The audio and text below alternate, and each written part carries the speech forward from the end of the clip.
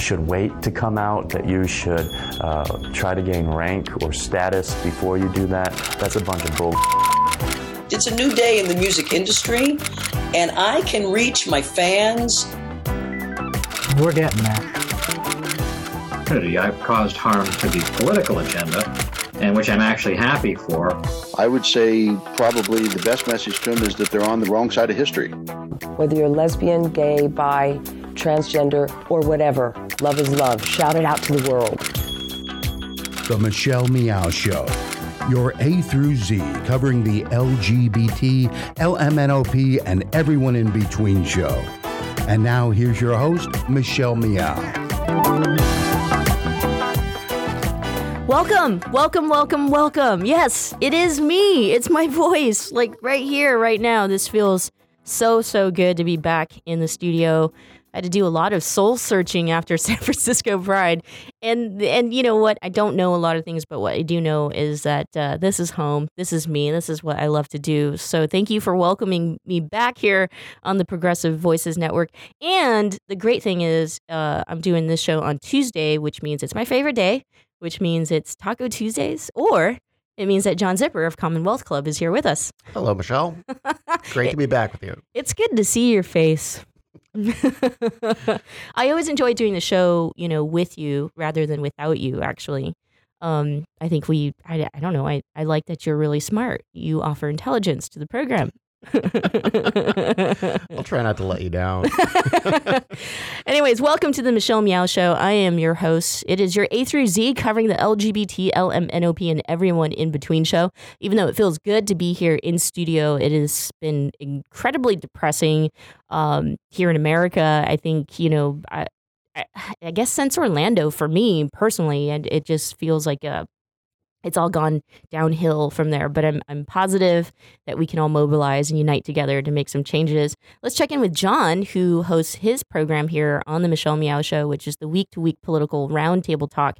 And there's a lot going on politically as well. I mean, I guess it is good news. Bernie Sanders has officially endorsed Hillary Clinton. He's endorsed Hillary Clinton, and it was a pretty strong endorsement. So I think all the Democrat unification kind of is happening that they've long been waiting for. It's kind of like just when, Hillary and Obama had to finally come together, and it's a painful thing. But it finally happened. The fact that it happened now probably had something to do with the FBI finally saying, no, we're not going to indict Hillary. And so, the last Sandersnistas finally realized, oh, hell. Fine. Let's touch on that really quick, because I did want to ask you. So the FBI has closed the case against Hillary in this whole email scandal, but as I understand it, there's another department that has reopened its case, or its own investigation. And actually, that's exactly right. It's reopened the case, and don't read more into that. It's not like they said, aha, the FBI got it wrong, but they had a case going, and then they froze it when the FBI's case was going on. They said it wasn't appropriate for us to be doing this while the FBI is doing it. So it's really just, okay, and now we're back to where we were. We now have to finish our internal thing. Who knows what they'll find, but I'm assuming it'll really focus on the, classification issue and whether she intentionally did anything wrong. And really that seemed to be the core of how they rated it in the FBI.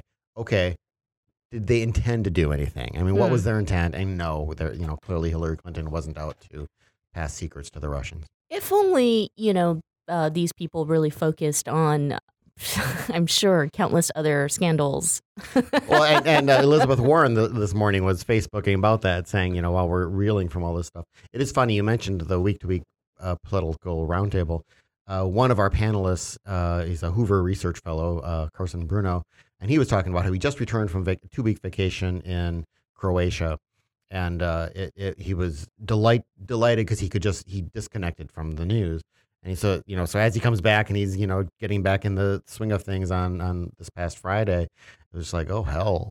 I mean, it was a lot of really horrible news to suddenly come back to. Right. Yeah. Well, make sure you tune in Fridays at 4 o'clock Pacific Standard Time here on the Michelle Meow Show. John Zipper with his week-to-week political roundtable talk. Some great guests come through the program. And we also have aired, the Black Lives Matter forum that Commonwealth Club and San Francisco Pride, myself, had worked on. And that was a very, very, very incredible conversation. I think that that's the thing people are missing is that they jump on social media and go ahead and talk about their opinions, which is fine. That's what social media is for.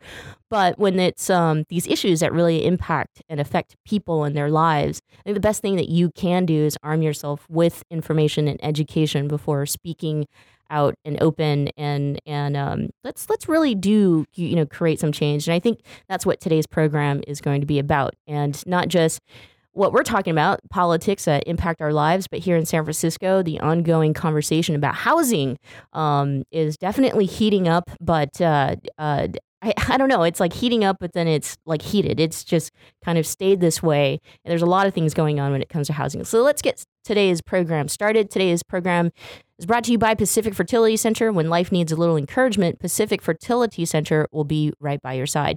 Visit pacificfertilitycenter.com.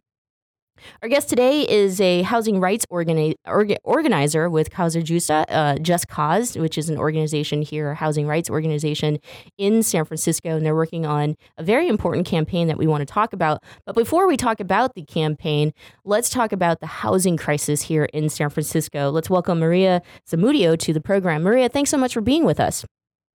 Thanks for having me. I am excited to talk to you today, and a lot of it has to do with the fact that, every day we can talk about what's going on with housing in San Francisco, but what scares me the most is the fact that it feels like the bleeding, just continues. It's not stopping. Like, even if leadership or politicians or people here in San Francisco are acknowledging the fact that we have a housing crisis, it just seems like the displacement and the evictions continue. Am I right? Yeah, it can definitely feel like that, for sure. I think one of the things that inspires me and makes me kind of see the light at the end of the tunnel is the fact that we are making an incredible amount of gains almost every year. We pass a new kind of protection law, or we're able to keep another senior in their home, and it's these small victories that I think, for me at least, accumulate into knowing that we are able to work towards some kind of stabilization. But you're right. I think having our political leaders and our elected officials understand that there is a housing crisis is really only one step towards that. Causa Justa, we're a housing and an immigrant rights organization, and so we're saying, we often say that our political line is we're fighting local and global displacement, and we're fighting for human development. And what that means for us is we need to acknowledge that our government system focusing on kind of people-centered solutions versus solutions that are all about profit are only half of it, right? We also need businesses and kind of our economic structures to also acknowledge that we can't just keep making a very small handful of people incredibly rich. We need to be ensuring that the solutions and the systems that are out there are actually for people and for the stabilization of our neighborhoods. So what are some of the laws or changes you would actually like to see those political leaders make? Well, I think one of the things that's happening right now that we're seeing a lot of is San Francisco is in a huge moment of growth. I feel like San Francisco has these waves of growth, and to add a little bit of context, right, this isn't something that this housing crisis isn't something new for San Francisco. San Francisco has a history of being a place where land is often contested by people with resources, with a ton of resources, and people that have been there for a long time, right? So we think about from Spanish colonization and having people being pushed off their native lands, to the gold rush, which again was a huge push for just like economic growth for a small number of people, to the first wave of gentrification with the dot-com boom, to now it's this continued process of a small group of very well-resourced folks with a lot of money trying to make more money and pushing people out. And the way that it's manifesting now is in the form of mass condo developments all over the city when the city is really in an affordability crisis. And what we really need to be building is deeply affordable housing that's community planned and controlled. And I think a lot of folks from other cities maybe don't quite understand as much that San Francisco is a very small city geographically. Mm-hmm. It's not like Chicago where there's just tons of space and they can always find some place to develop something. So when you're talking about kind of these groups kind of pitted against each other for a spot, it's not like they've got endless areas to go to. So you're right. It's not new, but it is acute right now because of the economic boom and the folks who aren't booming with it. Yeah, I mean, and I think the other piece of the context that is really important to remember, San Francisco is a very small city. It's a very small kind of geographic area. San Francisco is also a majority renter city, and that's right. The majority of the housing stack is rent controlled, and it's renter occupied, right? So when we talk about the eviction crisis, we're really talking about the majority of residents within San Francisco who are having to fight tooth and nail to stay in their home. And you can go to any bar, you can walk down any street, you can go to any bus stop, you can go to any restaurant, and you will hear people talking about either they're being evicted or they're afraid of being evicted or they think it's coming, and it's kind of an ever-looming scare, right? So we're also in San Francisco and really the Bay Area generally, because San Francisco, the things that happen there ripple out to the rest of the Bay Area. And, if you're in Oakland, you are afraid that you're going to get evicted. If you're in Daly City, you're afraid you're going to get evicted. So it's not just San Francisco either. It's also a regional issue,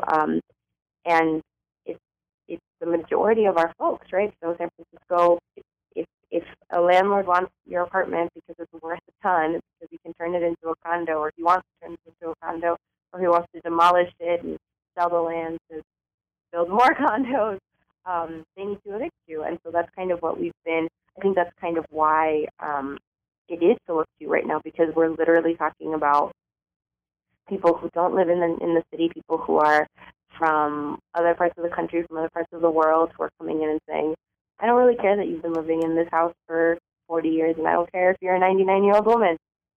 I want this property.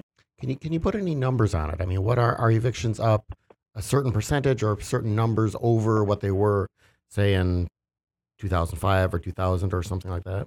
Do we know that? Yeah, so evictions have been steadily growing since 2010. There have been over 8,000 evictions since 2010. From 2010 to 2015, so those are the numbers that we have. So in a 5-year period, we've seen over 8,000 evictions go through the rent board, right? So this is based on rent board information. There's a lot of other evictions that never go to the rent board. These are evictions that aren't happening that are happening more in the shadows. So people that are forced to leave or harassed into leaving, or leave because they don't know what their rights are. So the number that we do have is 8,000 from 2010 to 2015, but we know that it's more than that, especially in Latin and Latino communities where the tactics for harassment can also be connected to kind of criminalization and kind of the militarized aspect of our neighborhood. So when a Latino family gets harassed into leaving their apartment, it's not often kind of on the books in the light, going through the rent board process, right? A lot of the time it's, I need you to leave in 2 days, and if you don't leave, I'm calling ICE or immigration enforcement. And so we know that we have this number, 8,000, but we also know that there's more than that. So when we think about an 8,000 number, that's over 1,000 evictions a year, right? This is a 5-year period that I'm talking about. And if we think about how many people are in all of those households, even if we're just thinking of a 2-person household, which we know is not the average, that's over 16,000 people who are being impacted by an eviction. And even if we're able to win all of these evictions, right, because we do have tools, and we are able to win.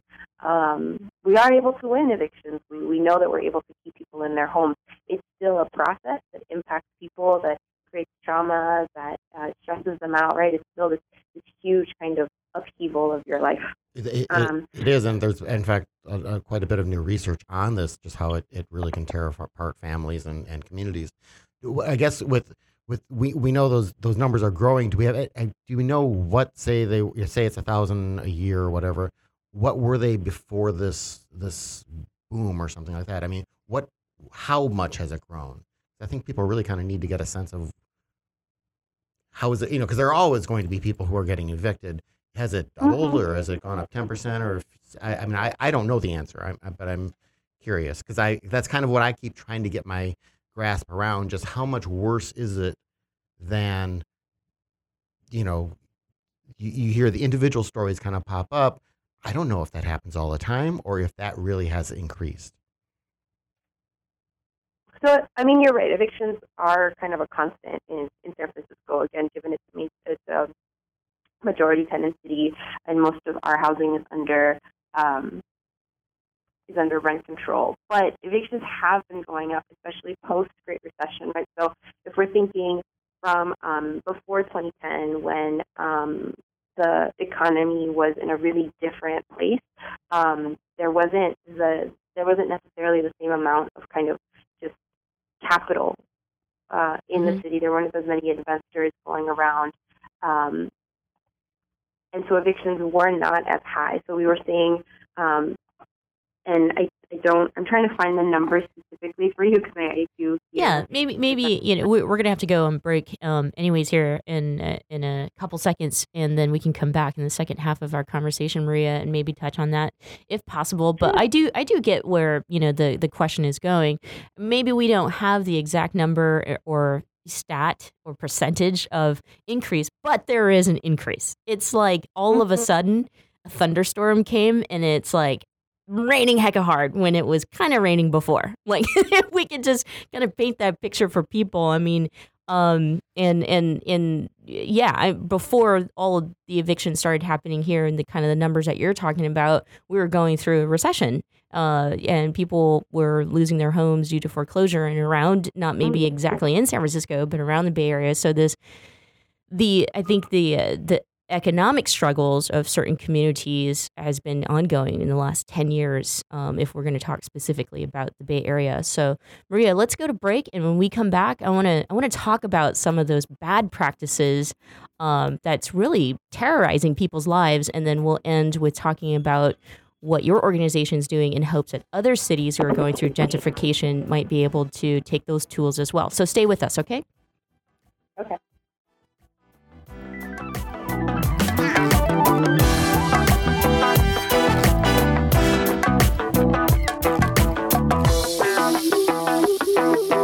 You're listening to the Progressive Voices channel on TuneIn. Please help us grow. Tell your friends to tune in to Progressive Voices. Find out more at progressivevoices.com. Babe, I think we're ready. We're really doing this. Yeah, I'm ready for our family. So where do we start? Starting a family is a team effort, and when life needs a little encouragement, Pacific Fertility Center will be right by your side. As a unified team of the best fertility specialists, guided by the highest ethical standards, Pacific Fertility Center provides patients with compassionate fertility care. Visit pacificfertilitycenter.com. This is a true story about two best friends who fell in love and moved across the country to the city by the bay. After many years of dating, Jen and Jacqueline are now planning their dream wedding. It's a big moment in everyone's life when you say I do, especially when you can make choices for your authentic life and your loved ones too. Congratulations, Jen and Jacqueline. Live your authentic life. A special message brought to you by Weatherford BMW. When asked, 90% of seniors say they want to remain in their own homes as they age. Hello, I'm Charles Symes, owner of Allegra Home Care. Our caregivers have been serving seniors and the aging community for over 20 years. Allegra Home Care is the only Bay Area home care agency that is LGTB certified. Helping LGTB seniors stay at home is our passion. Please visit us at www.alegrecare.com. Allegra Home Care, serving your community.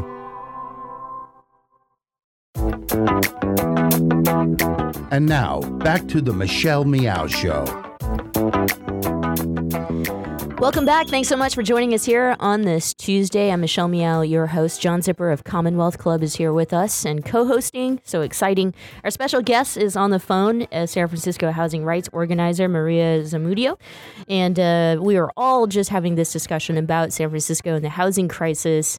We'll later talk to you about Maria's work and the organization that she's with a special fundraiser and some tools that I think can also help if your city is experiencing something similar. So Maria, right before we went to break, we kind of were talking about, we know for a fact that the eviction rate has increased in at least the last, few years. But anything you want to add to that? I mean, I think I wanted to give some other numbers to kind of flesh out the story of the eviction crisis and move necessarily from how many evictions we're having a year to kind of what is the impact in our neighborhoods, right? Like, what's the demographic impact? Yes. So part of what Causa does and part of why I'm so proud and honored to be an organizer with this organization is that we fight gentrification, we fight local and global displacement and fight for human development, but we also do it in a way that's like very conscious of racial justice and making sure that we organize Black and Latino working class tenants. We're trying to work towards Black and Brown unity, and we also work to ensure that Black and Latino working class tenants and working class homeowners are actually the ones that are at the front line of setting the solutions. Right, we know that our communities are actually on the front lines of this struggle. When we think about neighborhoods that are getting gentrified, it's neighborhoods that have been historically divested from, which are Black and Latino neighborhoods, working class Black and Latino neighborhoods. And so, given that our neighborhoods are ground zero for gentrification, we also know that means that we are the ones that have the solutions and the experiences that can actually build the solutions. Thank you so much for saying that, because I know that the Mission District in San Francisco would be, I think, and you can correct me if I'm wrong, but one of the neighborhoods that have been highly impacted by evictions of Black and Brown working class people. And obviously, because the Mission, historically speaking, has been home to, the Black and Latino community. From what we know here in San Francisco, I want to hang on that for just a little bit before we talk about some of these tools that the organization is working on, because of everything that's happening here in this country. And I think the root of what the dialogue that not a lot of people are touching upon is the fact that poverty and oppression and lack of opportunities, all of this contributes to the systemic problems we face when it comes to racism and a lot of the isms, and that's inclusive of homophobia, transphobia, etc. Can you talk a little bit about that in terms of like maybe the experiences that you may have faced and kind of the hate that you may have experienced in working with these communities? It's when you take something as basic as like housing away from someone and the desperation there. These things all connect, right? They do. So we're very clear that with gentrification also comes state violence, right? So if a neighborhood that was predominantly Black or predominantly Latino and working class all of a sudden gets a ton of wealthy white residents, those wealthy white residents are going to call the police on their neighbors because they're not, because they feel scared, because they are moving into a neighborhood that is they have a bunch of prejudices and stereotypes in their mind of who their neighbors are and what a neighbor looks like, and they're and there is also an existing kind of ideology around gentrification that is we are cleaning neighborhoods up, right? So from redevelopment in the Western Addition in the 50s and 60s that was supposed to quote unquote clean up the slums to the fight that we had a couple years ago on 16th Street, where there were posters all over saying that let's clean up the plaza. This idea that gentrification is going to make neighborhoods better by cleaning them up is actually just really coded language for we will evict or we will incarcerate all the Black and brown folks that are in this area who are working class, who are poor, who are homeless, and we're going to make it more comfortable for wealthy white residents, right? So this is kind of an ideology that we hear from residents, from new residents, right? Residents that are gentrifying our neighborhoods, all the way up to policymakers, right? So we have planning commissioners that say, well, I really like the changes in the mission. I think that the mission looks much nicer now than it did before because there's less homeless people around. So this kind of ideology creates a militarized police presence in our neighborhoods that leads to state violence, right? So we have trigger-happy police officers. More of them are in our neighborhoods because they keep getting calls by white, wealthy residents. And then we have these examples of state violence and people being murdered from, we just had 2 homeless folks be murdered in the last month in San Francisco, and of course there's all the murders that have just happened in Alton Sterling and Philando Castile, and so it's just we need to recognize the ways in which gentrification and state violence are actually connected and are part of further criminalization of our neighborhoods, and the impact that has is right. So you connect state violence, you connect gentrification, you connect evictions, and you have a neighborhood that looks really different than what it used to. So in from 2000 to 2015, 2013, that's 13 years, the mission dropped 28% on its Latino population, and if the budget and legislative analyst for the city of San Francisco had a report last year while we were fighting for Proposition I, which was going to put a temporary stop on the construction of luxury condos in the mission until we were able to identify a plan for how we were going to build the necessary amount of affordable housing.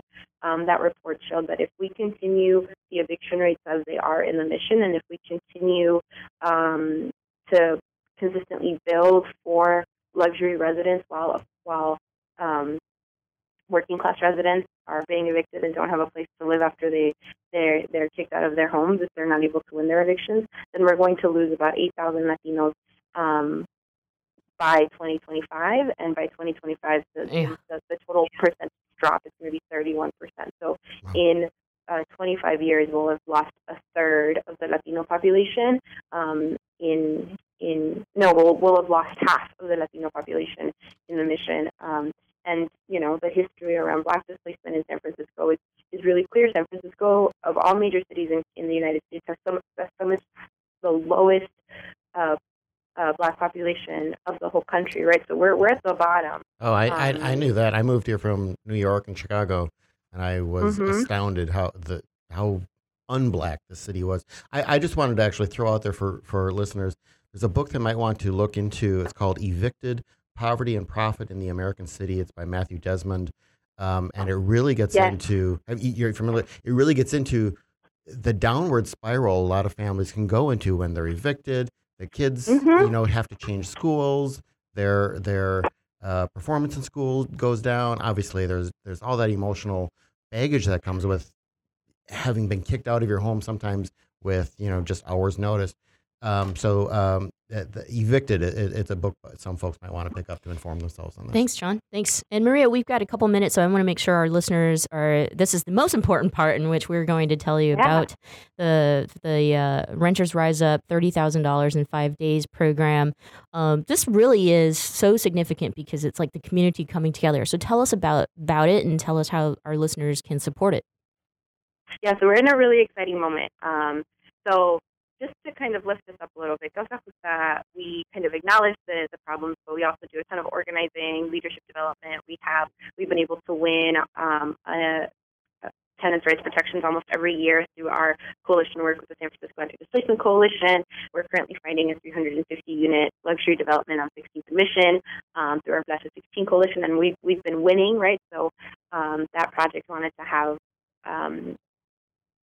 shovels in the ground and something built by 2015. It's now 2016. They don't even have their permits yet. So the wins that we're able to gain are significant. They're real and they're amazing. And so if you want to be a part of helping us put these solutions together, we are trying to raise $30,000 in 5 days. Today is day 2 of our 5-day crunch campaign fundraising extravaganza. And if folks want to donate, you can go onto our Facebook page and look for us, Causa, Justa, Just Cause, and click on the 30K in 5 days link. And you can also find us on Instagram. You can find the link there. You can also go to our website, cjjc.org. It's a little harder to find on our website, so I would suggest going on our Facebook page or our Instagram first. But that's 30K in 5 days. We have until Friday.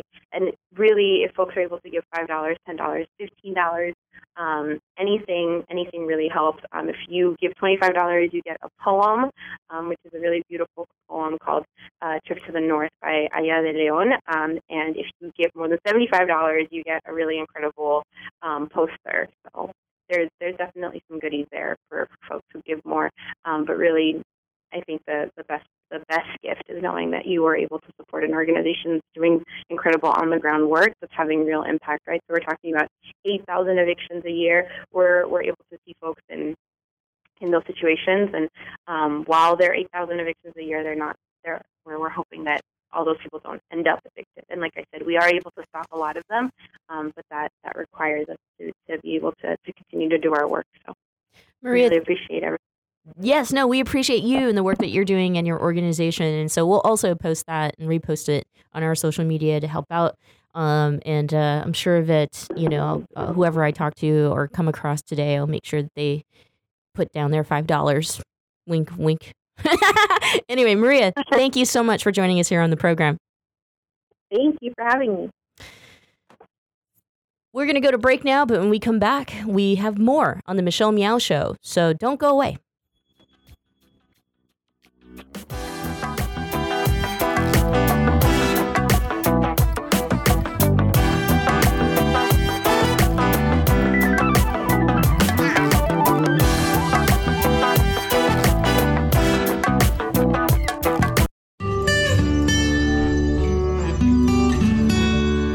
I'm Heklina. I've been doing drag here in San Francisco for almost 20 years, and over the past couple months I just opened up my club Oasis. It's been going really well. People really seem to appreciate the space.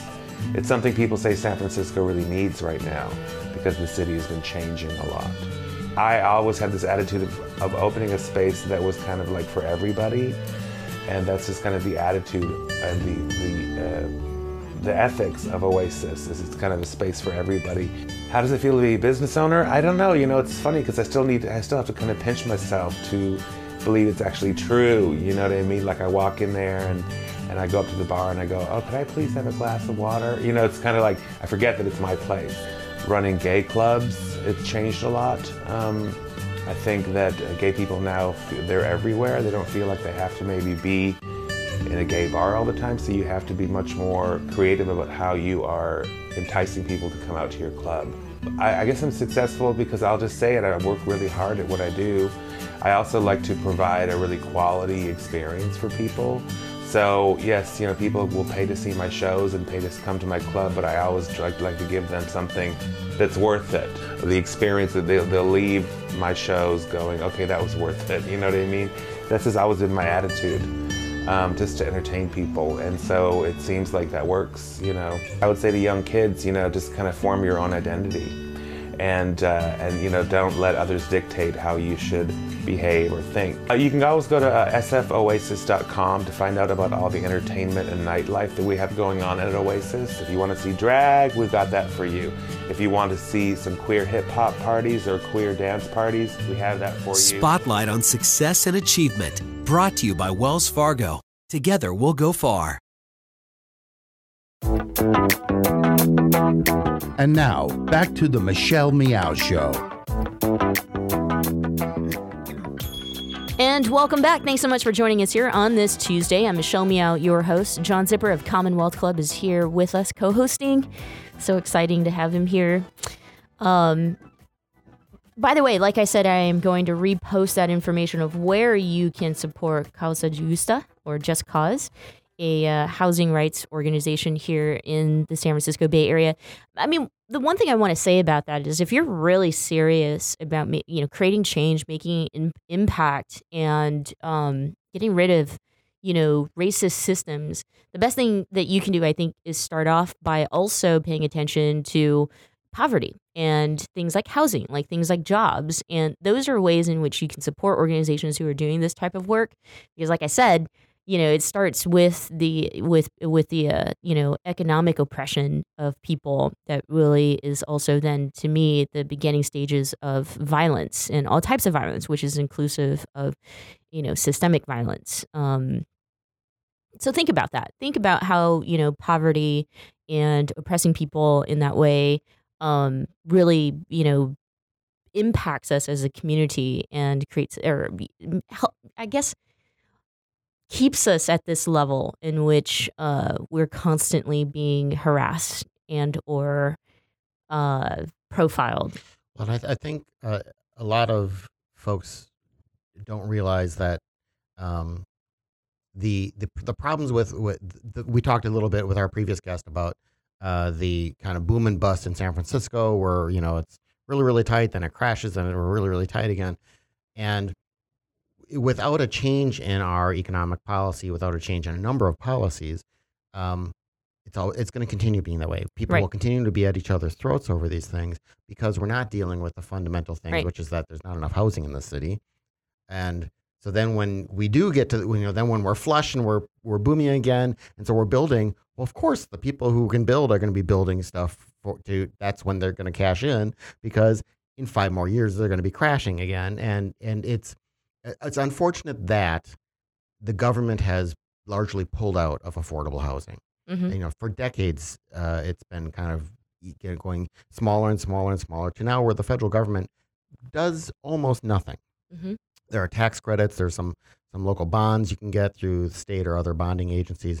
But even those are what's called thin subsidies. They don't provide a lot. So if you're going to develop affordable housing, it's incredibly expensive. And in a city like San Francisco, where we talked about, where there's not a lot of land anyway, and it's expensive, and all the, then there's just all the local control stuff you go through that adds millions of more dollars to it. It becomes very, very impossible. So I think groups like hers, and I think other groups really kind of need to work on major policy changes, because otherwise this will not change, and you will have more neighborhoods that just go through total flips. Thank you so much for that. Somebody said it. Yes, it's also up to who we elect locally and force them to do their job. All right, so let's turn our attention to what's happening here, a national crisis in America, and that is this topic of racism that has existed here in this country forever, since the birth of America. And we, unfortunately, even though it's been 50 years past the civil rights, or more than 50 years past the civil rights movement, we're still talking about race and the tragedies that the Black community faces. So I want to make sure that this show also becomes a platform for these voices, in hopes that if you're tuning in and you're joining in on the controversy, which I don't even think that it should be a controversial discussion in terms of if Blue Lives Matter or Black Lives Matter, let's hear from the community itself. So let's welcome Eugene Gregg to the program. Eugene, thanks so much for being with us. No problem. How are you? We're good. We're good here. I should note that I know Eugene because Eugene used to do a segment here on the program, and you called yourself Tavi B. Tavi B. We miss you so much. But unfortunately, you're here back on. I've seen you and have read some of your work and have really transformed in being more vocal about kind of your personal life, rather than, Tavi B, which was much more entertainment. With everything that's happening and going on, I mean, you have been incredibly vocal about being a young Black gay man. Let's start with that. Yeah, I guess going to my school in Southern California, finding my, prominent voice, unapologetic voice, was very important because I'm around a lot of people who don't look like me and who don't get where I'm coming from. Coming from a queer community in San Francisco and being used to a community of people of color who are also queer and get that intersectionality versus going to Southern California and Camarillo, which is like the Sacramento of LA, just very unpopulated. My school also used to be a mental asylum, so we're like 4 miles away from the city. It's just very different. And so there's only so much a person can be like very passive about. And at this point in the day and age where information on police brutality and violence against queer people like Orlando or just like the trans community, it's, like inexcusable. Like everyone has access to this information.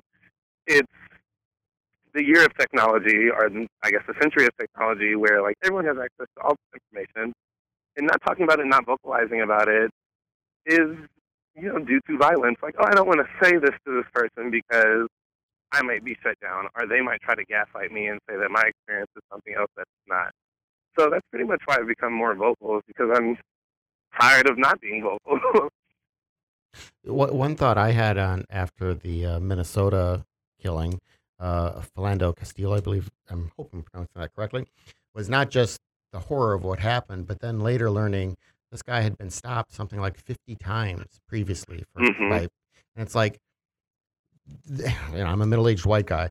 I yes, I really notice these things when the really tragic, fatal thing happens, but when you don't have those popping up in the news, a lot of times we don't realize that, but all during this so-called quiet time, these people are being stopped, they're being harassed, they're being followed, and all that kind of stuff. Can you give us a sense of, what that feels like? On a day-to-day basis, it would drive me crazy. On a day-to-day basis, what it feels like? Well, I guess it feels like you're being targeted. Have you, or I guess the general question to everyone else, have you gone somewhere and someone said something and you were just like completely appalled? Well, yeah. Of course. Yeah. Okay. So, like, imagine that feeling every time you have an interaction with the police. And even though there's, like, nothing being said yet, like, even before the conversation starts or the interaction begins, like, just you being pulled over, like, that immediate anxiety and that immediate fear and that immediate, like, blood boiling comes in the suit right before there's even, like, words exchanged. And so feeling that 24/7, or even not knowing who your accomplices are or your allies are, is very troubling as well. Because for example, on Facebook, I had to recently unfriend this girl who is Latina, but she passes for white. So a lot of her interactions in life have been, as a white woman, basically, until she reveals that she is indeed not white. So we were basically talking about my poem that I wrote for an HIV benefits concert at Neck of the Woods in San Francisco, and I had mentioned how healthcare professionals treat Black and brown bodies with their, like, whether it be mental issues or health-related issues, like they treat it as a nuisance, which is basically like, oh, you can, sleep this off, or the issue's not that serious. And this is a saying that has evidence to it and has been researched. Mm-hmm. She was basically claiming, like, oh, like, I don't think it's true, basically just gaslighting. And so me and my Facebook friends had to explain to her several times, like, like, why this is racist, and you can't overwrite people's history and real experiences, especially if you're not Black or dark-skinned or you pass for white. It's a reality that she hasn't experienced, but just because she hasn't experienced it doesn't mean that it wasn't real. And then she decided to post a picture of her and her 4 Black friends from high school saying about how she wasn't racist and how she gets to struggle. And it's almost, for those who don't get it, think of it as Donald Trump posing with a bunch of, like, Latinos or Hispanics or Chicanos or Chicanas, being like, oh, they get why I'm doing this, and they get the mission. This is very offensive.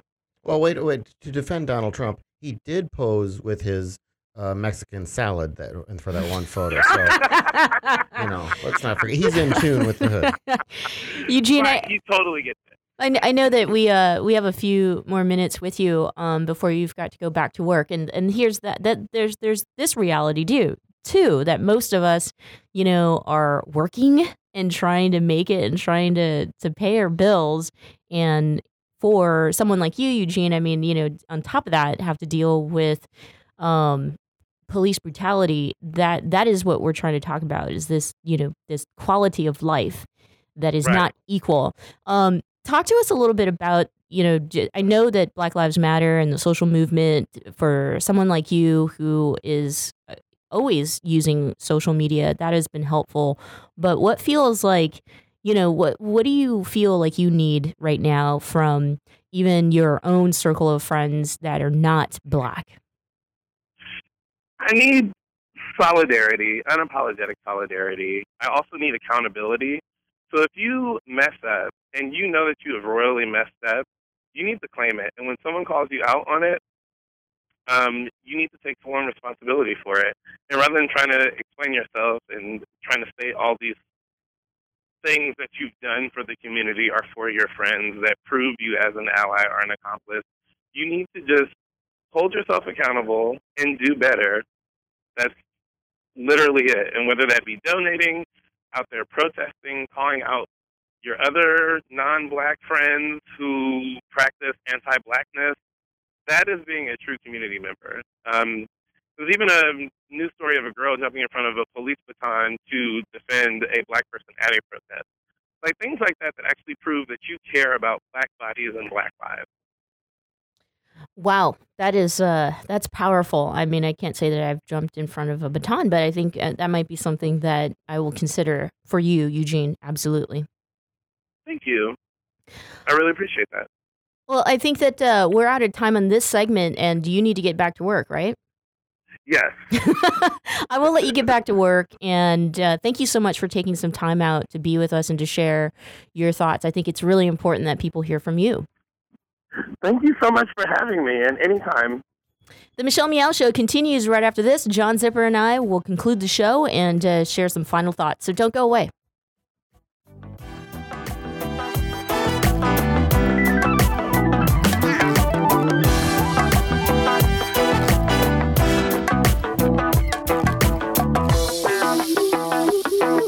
You're listening to the Progressive Voices channel on TuneIn. Please help us grow. Tell your friends to tune in to Progressive Voices. Find out more at progressivevoices.com.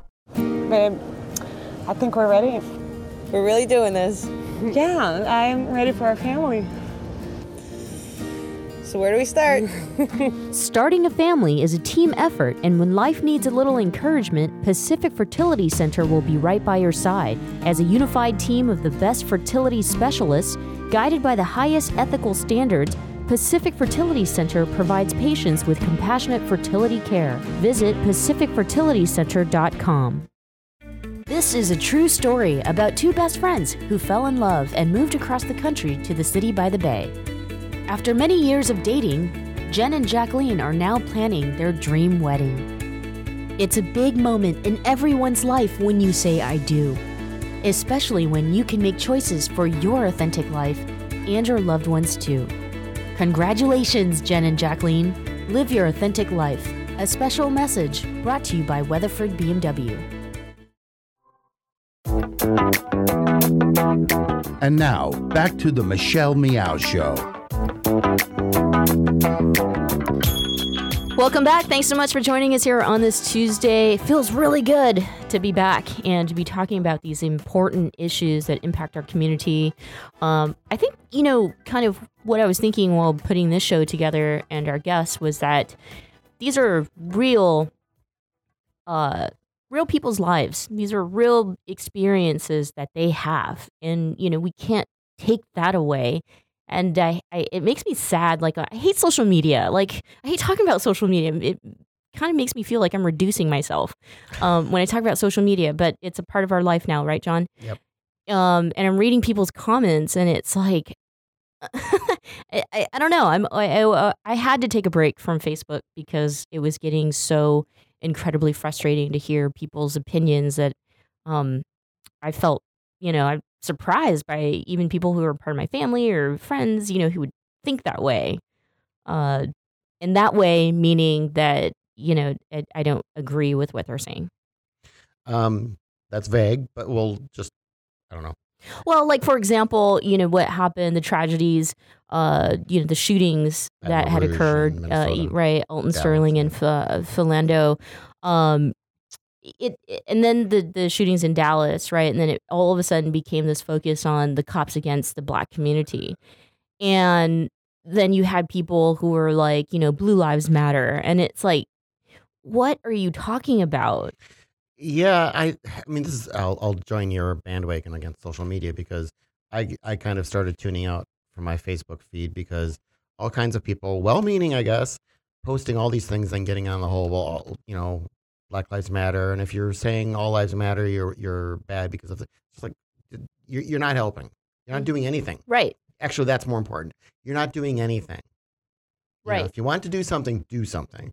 But coming up with a meme in which you probably have misspelled some of the words anyway, and then pass it along and hope it gets shared a lot. That's not participating in democracy. I do want to bring up something that Dr. James Taylor, he's the director of the African American Studies Department and a professor of political science at University of San Francisco. He was on my program. You'll all hear him this Friday.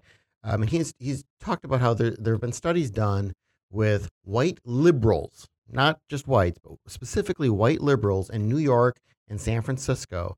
And when things like this happen, some horrible shooting and such, and there's protests and such, they actually have increased support then for a police response. Thank you. Thank you. I just got goosebumps and chills because it's all that I've been talking about for the last... I'm going to Facebook that, and I want you to like it. It was the last 72 hours that I can talk about. For me, I'm not Black. I'm Asian, and I'm Southeast Asian. So I'm a latecomer to this country. My parents didn't come here until the late 70s. And so, I have parallel experiences to the Black community, but I'm not going to claim those experiences and then stand on their work to then elevate my agenda. That to me is not, it's not doing anyone any good other than what you had said, actually contributing to this dialogue of controversy that is divisive. And so then it takes the focus away from what the community actually really needs, which are the policy changes that you talk about. And it takes the focus away from the people who actually really need to do the freaking work. And those are the people that we've elected to office. And meanwhile, those people are kind of chilling out in an air-conditioned room somewhere, smoking a cigar, completely dark and silent about these issues. And we're not attacking them and making them go to freaking work. Instead, we're on social media and we're going to work 14 hours a day. We're fighting with each other. I mean, do people actually recognize and realize this? What I get so irritated and upset about now that we're focused on these progressives, the extremely radical left who, will put out a Facebook meme or something like that and think they've done justice or good for our community, is that, that's just it. That's all you're doing. And anyway, I have a lot of feelings about that maybe that could be an entirely separate show. What I'm trying to say is, like, where are you when the work needs to be done?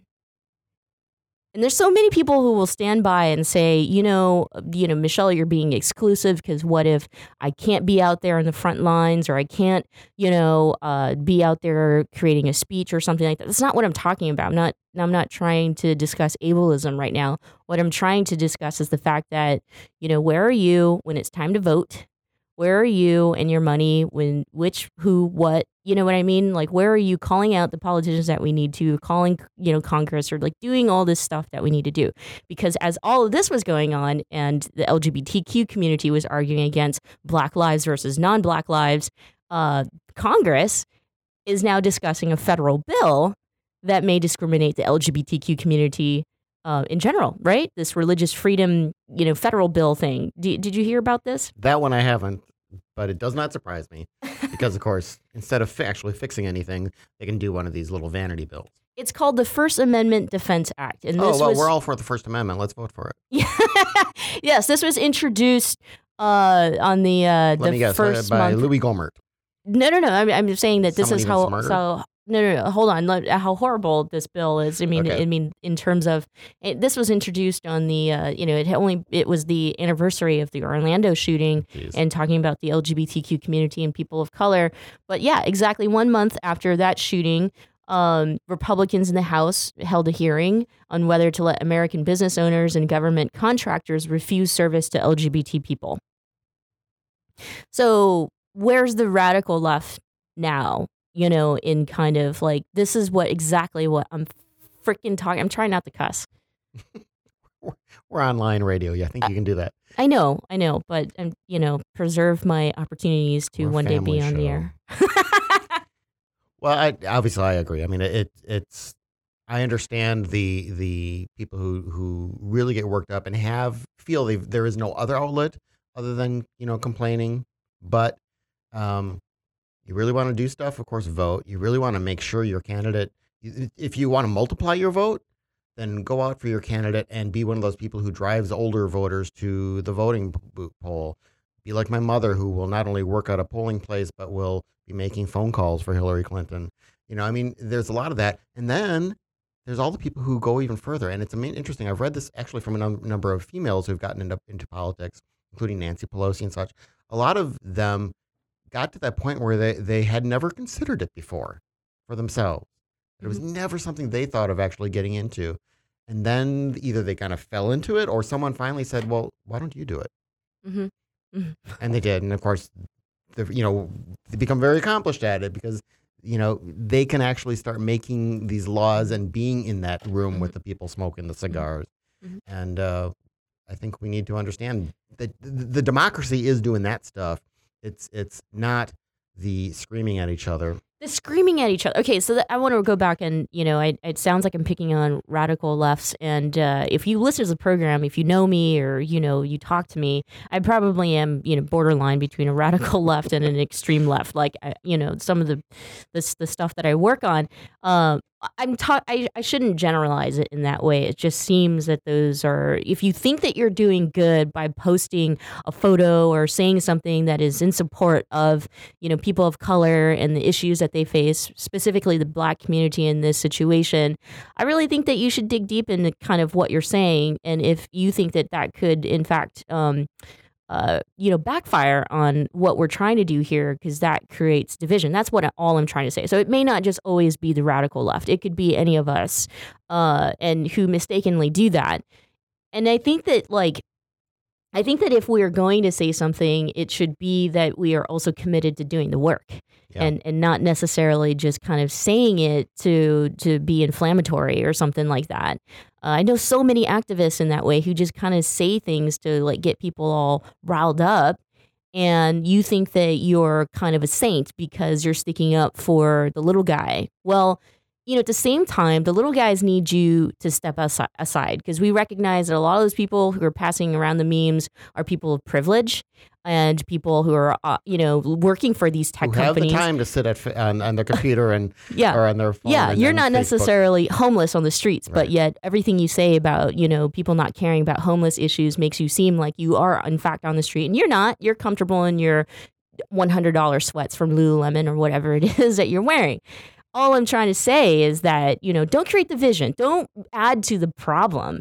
Be a part of the solution. And sometimes it's okay for you to stay silent and just step aside for the people to do the work. So, in terms of issues concerning the Black community, I think it's very important for us to let Black people lead Black people. It's okay if you, as a white person or Black person, and you're used to that privilege and that power because you have spoken up about these issues, it's okay for you to relax and chill the F out and let us take care of our community because we know what the issues are. Or I shouldn't say we because I'm not Black as well, but Black, you know what I mean? Let Black people lead and not question, okay, you're organizing in this way. I have a different tool that you could use. And I know this person. It's not about you necessarily. Right. Anyway, see, I think that we could do an entire show on this topic. So this is why I love having you on. I think you would do it all in one breath, too. One long sentence. It should be a forum at the Commonwealth Club. Anyway, if you missed the Commonwealth Club forum, by the way, we do have the link on YouTube. We have the podcast that John and the Commonwealth Club team put together. By the way, thank you to your entire staff. You guys are amazing. And if you want to listen to anything else that we do together, you can head to commonwealthclub.org/meow. Or you can go to my website, michellemeow.com. Everything's there, including television episodes. And just as much as I'm trying to catch up here, I'm also trying to catch up there. If you have any questions for me, feel free to contact me, or if you've got show ideas. Thanks so much for joining us. We're here every day, Monday through Friday, 4 o'clock Pacific Standard Time. We'll talk to you soon.